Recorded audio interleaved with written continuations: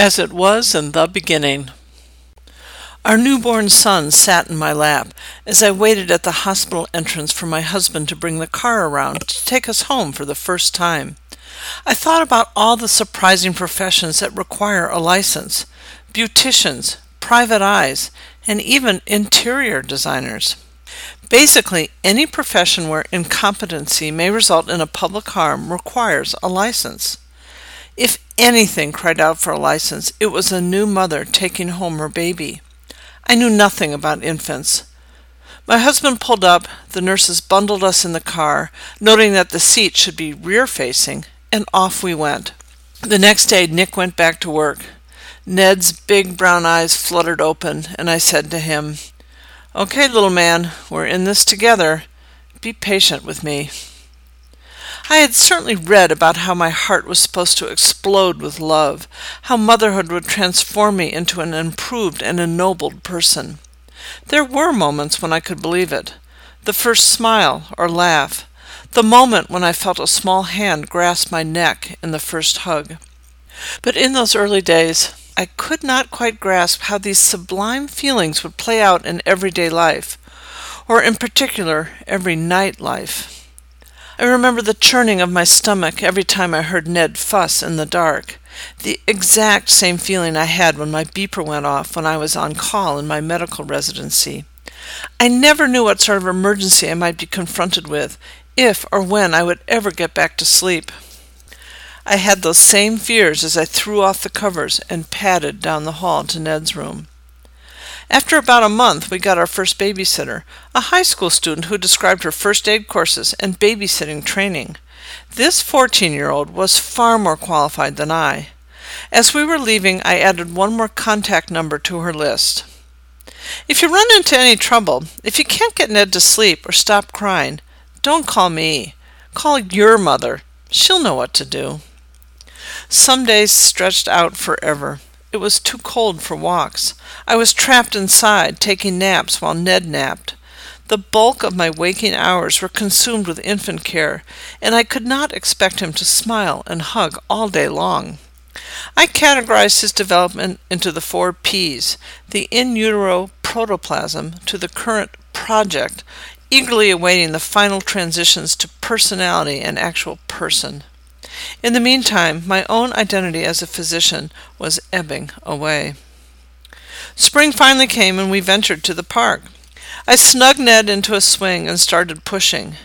This pre-cell phone era of the 1980s provided limited multitasking opportunities, and on either side of me, bored mothers robotically pushed their children. I turned to the woman next to me. "When do children learn to pump?"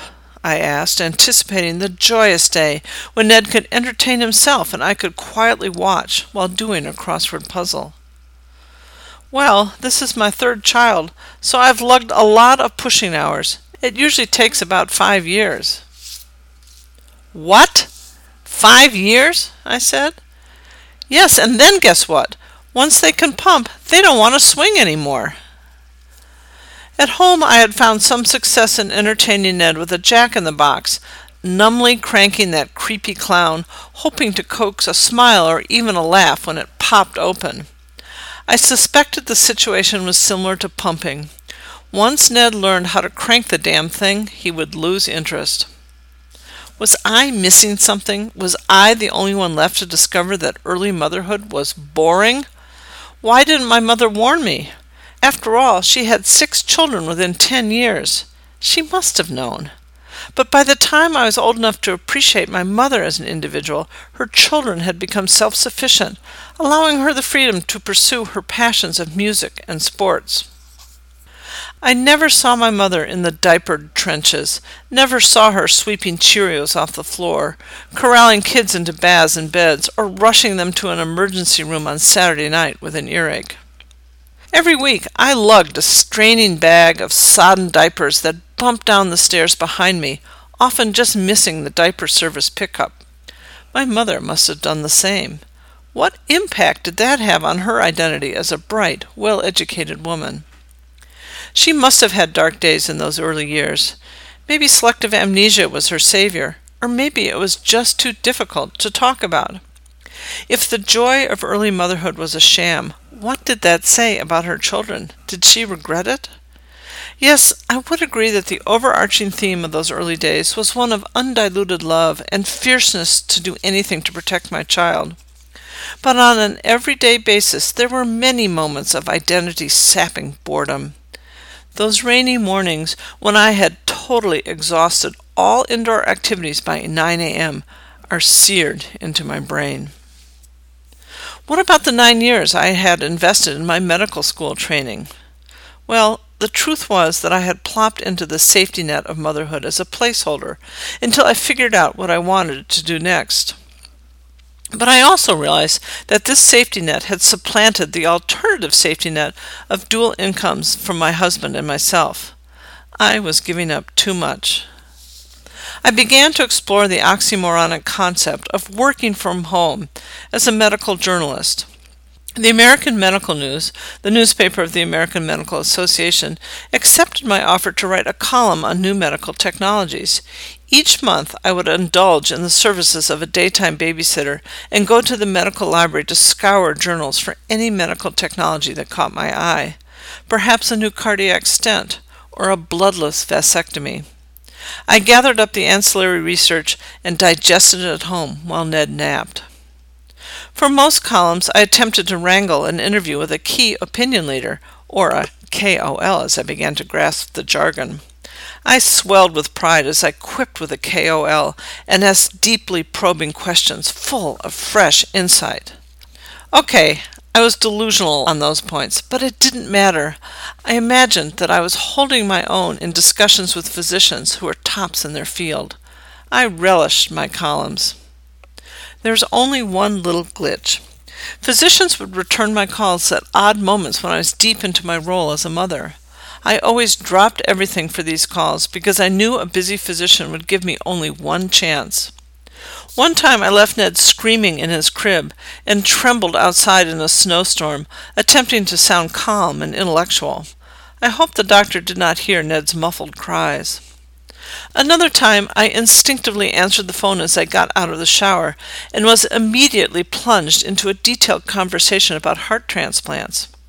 My caller was presumably blissfully unaware that he was having a cerebral discussion with someone who was stark naked and dripping wet.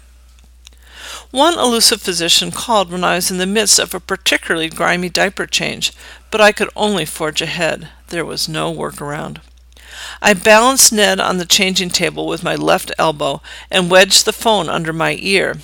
I fished a pen out of my pocket, but there was no paper within reach.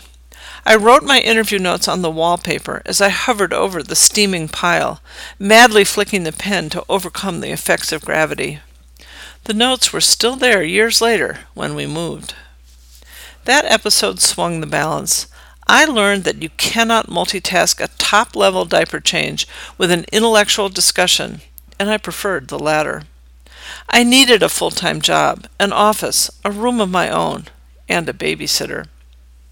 I took a position as a scientific writer and medical policy analyst for health insurance companies.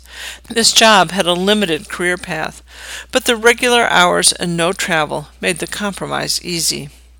Without an endless day stretching ahead of me, I could spend the evenings and weekends enjoying the park, the little wading pool in the backyard, and strings of Play-Doh oozing out of a sausage maker.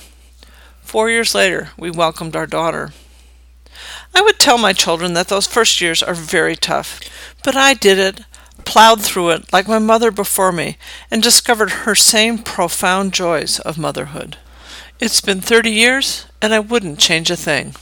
However, my identity would have crumbled without the additional dimension of a job.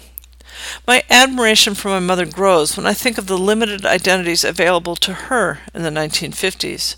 She had to go it alone. I had options. She did not.